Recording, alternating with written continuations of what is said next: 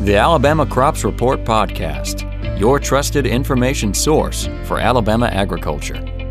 Hey, and welcome to another episode of the Alabama Crops Report Podcast. I'm Caitlin Kessheimer, field crops entomologist. I'm Scott Graham, extension entomologist. And I'm Amanda Shearer, the only extension plant pathologist here today. And that's why you're sitting on the other side of the room, Amanda. Yes, they've kind of put me in a corner here. I feel very separated from the bug people right now. So just a little behind baseball for our listeners out there. The kind of way we're set up in our studio here is kind of like a 2x1 triangle, where typically we have our two guests on one side, or two hosts, on one side, and our one guest on the other side, and what we call the hot seat. So today we've got our entomologist in the guest side, and Amanda is in the hot seat. What we've kind of been starting to do is asking for a fun fact from our guests. So give us a fun fact about yourself. Yeah, see, I listened to Eddie McGriff's one for last week, and he has a really good fun fact. I don't have that good of a fun fact, but I heard Audrey kind of talk about her hobbies. One thing, I'm very crafty, and so I do like to learn new crafts, so kind of like Audrey. But instead of pottery, I do crocheting, and I actually like to make little crochet animals that are called origami. So instead of origami, it's armigami for little animals and crocheting. Oh, I had no idea. I would never be able to do that because I am the most impatient person. So learning something like that, I've tried several times, and I still have a crochet hook, but I don't use it. Yeah, probably the toughest part is just persevering through it, and your hands start to hurt really bad from using that one hook. So crocheting is, for lack of a better term, knitting, right? I mean, they're different terms. So with knitting, you have two knitting needles. So, go knit one, purl two, right? And then crochet hook is you just have one hook that you're constantly using. Yeah. Mm-hmm. And so if you were to say that probably in a different group of people that are in Michael's, they'd probably get really mad if you called crocheting knitting. Well, I'll keep that in mind the next time I'm in. You said, what was the name of the place? Michael's. The next time I'm at Michael's, I'll make sure not to talk to him about that. It's like when we get mad when people say, I don't know, spiders or insects or something. Yeah. So, it's a personal thing. When I was little, we played croquet in my grandmother's backyard, but that's a completely different animal there. Yeah. Well, and a little bit easier. Well, so you can hear us chatting today, and you'll notice we haven't introduced any special guests because we are here to kind of do a pest roundup and a crop update. In the middle of July, we've had a lot of rain, and so we kind of wanted to just talk about what we're seeing in terms of insects and diseases, Amanda, and then also what to expect in these coming weeks as we kind of enter into late season for some of these crops. All right, so I'll throw out there that we start with corn. That's a crop that I don't have responsibilities in, and I guess, Amanda, you don't either, do you? That's why I'm here. But that's the one that we're getting the closest to start harvesting and things. So sure. What's going on with corn? Yeah, a lot of our corn is ranging from, I have some later planted corn that's just now silking. We have some corn that's already reached dent stage. And in terms of pest pressure, we're kind of out of that danger zone of stink bugs, which were a problem in the central part of the state this year, and wet weather. If we had, which we did, wet weather early in the season, we can see some issues with younger and seedling corn. But for the most part, as long as weather stays dry, once we start harvesting, I wouldn't be too concerned about that affecting corn. We seem to be on par for acreage and timing with corn throughout the state, and so I anticipate we'll have similar yields and numbers that we had in 2020. So all in all, this wet weather is not going to impact insect populations and insect damage in corn. What about things like smut, and that is related, right, to a lot of times stink bug damage, right? Yeah, and things like fumonisin, which we will probably start seeing that as we get closer to harvest and start looking at that grain. with this wet weather too, as it splashes these pathogens around and through the fields, those wounds created by stink bugs that you may not even know they're there because they are incredibly sneaky. You may get docked when you take your grain to the grain bin at the end of the year, and so that's something to keep in mind. We've passed kind of the window for fungicide applications, and a lot of people were putting out fungicides along with some pyrethroids for stink bugs, but right now what's done is done. If you start seeing those banana ears in corn, then it's a little bit too late. But we certainly have time for more disease to accumulate in ears before we get completely dried out enough to harvest. And, I've talked to some folks. I was actually talking to a guy today about he was wanting to know what he could do in the soybeans to give his farmers an opportunity to harvest their corn in a couple of weeks without having to worry about stink bugs in the soybeans. I give himself 10, 14 days, and he was saying he thinks we're set up for some phenomenal corn yields with all the rain that we've gotten this year. Yeah, we've had rain at the right time, and as long as you were able to get in the ground, planted and up without too many issues. I know some growers had replants and floods and everything, but with this weather, we should see some really, really good yields to make up for some of the decrease we've seen over the last couple of years. Yeah, hopefully we can just get a break in a lot of this weather we've been seeing across the state to actually get the combines in the field when it's time and get the corn out. Yeah, I think part of the issue is, we may see increase in disease and insects, but a lot of it is just the ability to get into fields to make applications when we need them, whether it is weed control or insects or diseases. Yeah, that's probably the biggest thing just across all crops is the weather and the rain and trying to get in the fields between that. I know we're in our trials in the southwest part of the state in Fairhope, they're under a flood advisory, and they've been under it, I think, for the last week or so, and it's still going into this week. And it's just been a real challenge to get out there to control those early season weeds, especially in cotton. And then that's going to affect when you start having to make applications in peanuts. We're right at that window where we recommend producers starting between 30 and 45 days and then trying to stay on that 14-day spray schedule. But with these rain events, it's a real challenge for them. And if I remember from a previous lifetime where I worked in cotton, weeds like, for example, silverleaf nightshade can host insects that can then move into cotton and be a problem. And so it could be this trickle-down effect where you can't get in to get your herbicide applications in, and then it harbors more pests that can then damage cotton. Yep, absolutely. Pigweeds are one. They're a good host for plant bugs in cotton. Some of these grasses are hosts, and this we're thinking probably more in peanuts and soybeans, but some of these grass weeds that we have in the fields have fall armyworms, which you're familiar with, Caitlin, and they move in, and thankfully most of the time that's the grass strain, and it's a little bit easier to control than the corn strain with just pyrethroids and things. We've heard some talk out of the Mid-South about some failures earlier this summer with that. It seems like that talk's quieted down. Did you ever hear anything from pasture producers? Yeah, we never had any issues here in Alabama that I'm aware of. That's not to say there aren't some, but I think the issue is, you mentioned, grasses and armyworms, is we do know that fall armyworms are attracted to the most lush, irrigated, hay fields, home lawns. If you're a homeowner and you have armyworms in your, nice green Bermuda grass, and with all this rain, we end up with a lot of green pastures around the state. And so people who are managing hay fields will need to make sure they're scouting and making applications, because then those armyworms can, file on through and move to other crops as well. Well, it's good to hear from the professional. I don't have to worry about my yard. I already had spittle bugs tear up my yard earlier this year, so. But yeah, I was talking with a scout yesterday who is in Monroe County, and he sent me some pictures, and it's unbelievable how much rain they've gotten down there. And he said his farmer said, if you could find every stink bug in the world, we can't get in the field for a week at least. It's just, we're at that time of the year where it's difficult to know when to pull the trigger on an insecticide application, because even if you're not in these high rain situations, it seems like there's just storms blowing up, and how long was the insecticide there before it rained and things like that. It's just a tough time right now to farm.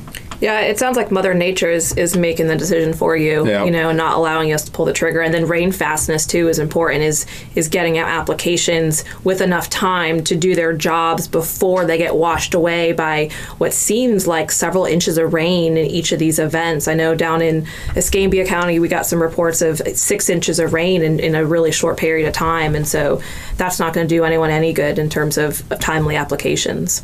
Yeah, and that's an issue also in the wiregrass. Some of our peanut trials are in a good couple inches of water. They were last week in Headland, and they got 2 inches just in one night. And then it was supposed to rain that afternoon after we left. And yeah, rain fastness with fungicides is critical too. And, when did you get that on? And then when did the rain come in? And, we're already having a somewhat active hurricane season. We've already had a couple tropical storms come through. Luckily for Alabama, we missed most of the last one. I think we might have gotten some outer bands in the southeast part of the state. But, yeah, Mother Nature is definitely throwing at the farmers this year. So, Amanda, my limited disease knowledge is that they thrive in this kind of hot, humid, moist environment, right? So with all this weather, are we seeing increases in diseases? What do people need to look out for as we kind of move through the rest of the season? Yeah, basically, you hit the nail on the head there. With your foliar fungal diseases, they're all driven by hot, humid, wet weather. So basically, that is kind of what all of Alabama is under right now, except maybe in Tennessee Valley. But the main thing is for peanuts, we are starting to see some early incidences of early leaf spot. I've seen some tomato spotted wilt virus also, which is, not controlled by fungicides, but it is out there. So maybe Scott has some suggestions for thrips control for that. But in terms of the foliar fungal diseases, early leaf spot is starting right now, and then that'll kind of merge into late leaf spot a little bit later in the season. It can start showing up as early as late July to as late as mid-August. But normally when late leaf spot comes in, if your peanuts do not have a good fungicide spray program, they can become severely defoliated. And so the pressure for this is only going to get worse and increase. And so one of the things I'm telling producers, definitely don't skip out on fungicide applications this year or cheap out on fungicide applications. Be aggressive in your management plans because it's only going to increase as we're coming into the summer for the pressure for these diseases. So it's worth the money you're spending when you get your yields at the end of the season is what you're saying? For sure, especially with these high crop prices, definitely. And same thing with cotton, with target spot and arylate mildew. They're also humid wet weather diseases, and with those, especially if you're in the southwest part of the state with all this rain, if your cotton's getting close to that first week of bloom or is at that first week of bloom, definitely put out a preventative fungicide for target spot. Amanda, you kind of hit on something there that is really true most of the state, in that, we've got cotton anywhere from pinhead square to the second, third week of bloom. And I even talked to a farmer yesterday who still has some cotton in the 1 to 2 true leaf stage. So we've just got just a big mix of cotton maturity out there right now. And I know for stink bug or for insects, during the squaring season, we're really not concerned about stink bugs. We don't start worrying about them until we start getting some bolls in the field. So we're scouting differently. Sometimes we're spraying a little different based on that. With diseases, we talk about the first week of bloom. Is that kind of based more on the calendar date or the stage of the crop? And are we maybe not spraying a certain fungicide in cotton that's at pinhead square versus what we're spraying at the first week of bloom or second week of bloom? Yeah, so for your foliar diseases of cotton, we kind of just say the first week of bloom just as a general growth stage as to when to start thinking about applying your fungicide. So you can either start, especially in the southwest part of the state, I definitely wouldn't base it on scouting just because conditions are so conducive right now to really get preventative applications starting at either first or third week of bloom, depending kind of where we are in the season. So you kind of have to judge it based on where your field is and what you're looking at. So you get that first preventative fungicide application on it first or third week of bloom, and then follow up with a second one at either third or fifth week of bloom, depending on when you start. Now, if you're in other parts of the state, we can just kind of do it based on scouting And you really want to ramp up your scouting, at first week of bloom, because that's when the canopy has really started to close, especially between rows, and your airflow movement isn't as good. And so that, coupled with the hot, humid weather, just makes it really conducive for both target spot and aerolate mildew. Yeah, so that's when we talk to folks about, scouting for insects. Where every time we're walking through a field, we're always observing for other things, and signs of diseases are just like that. We're looking for those symptoms while we're scouting for, and maybe we're scouting for diseases in a time like this, but we're always trying to be observant when we're walking through the field. When we are pretty behind, if you look at the USDA's their report for last week, it says our 5-year average is 30% of our crop is setting bolls, so in that first, second, third week of bloom, and right now they're saying only 17%, and I don't know that I've really observed that much riding around the state the last week. We're pretty far behind right now as far as cotton. Yeah, both cotton and peanut just got a late start just because it was kind of slow to warm up this year, and so that's just a general trend throughout the state. Plus, we had a lot of rain, in spring as well, and so that delayed plantings getting into the field. But at least for peanuts, even though we got that late start, I think we're still in a pretty good spot for peanuts. Yeah, if you remember, a lot of parts of the state, we went from too wet to plant to too dry to get emergence. It seemed like overnight almost. Mm-hmm. It was crazy. Yeah, this is my first experience with flash droughts here in Alabama that can happen very, very quickly. You think you have a ton of rain, but then very quickly it turns too dry. And I feel like this is a very depressing podcast. We're just talking about all this doom and gloom.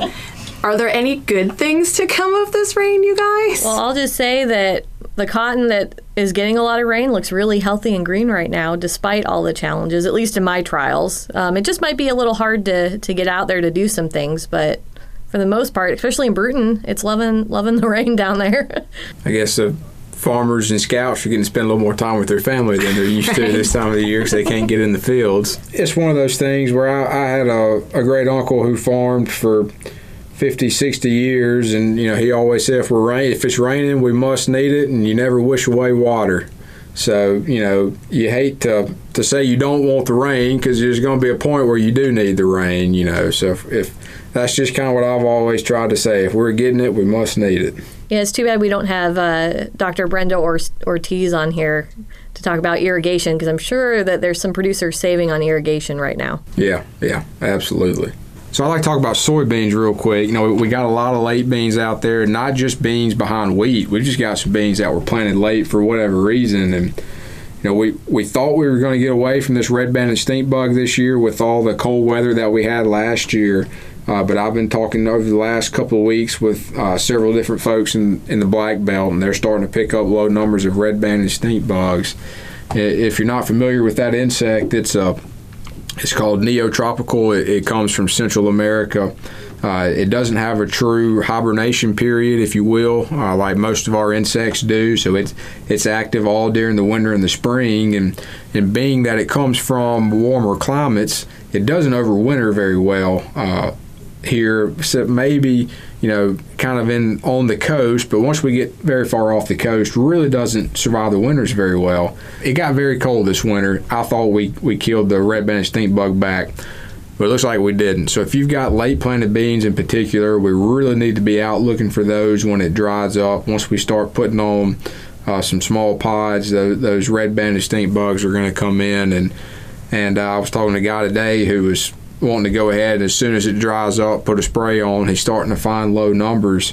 But, last year they had situations where the beans never would dry down. They stayed green forever because those red-banded stink bugs just kept feeding and kept doing damage and kept delaying the crop. So that's something we need to think about, not necessarily current weather-wise, but we had kind of talked this winter and spring about, I don't think we got to worry about red-banded stink bugs. Well, there's another one where, you ask your entomologist in the winter, what's the bugs going to be like? And he says, I don't know.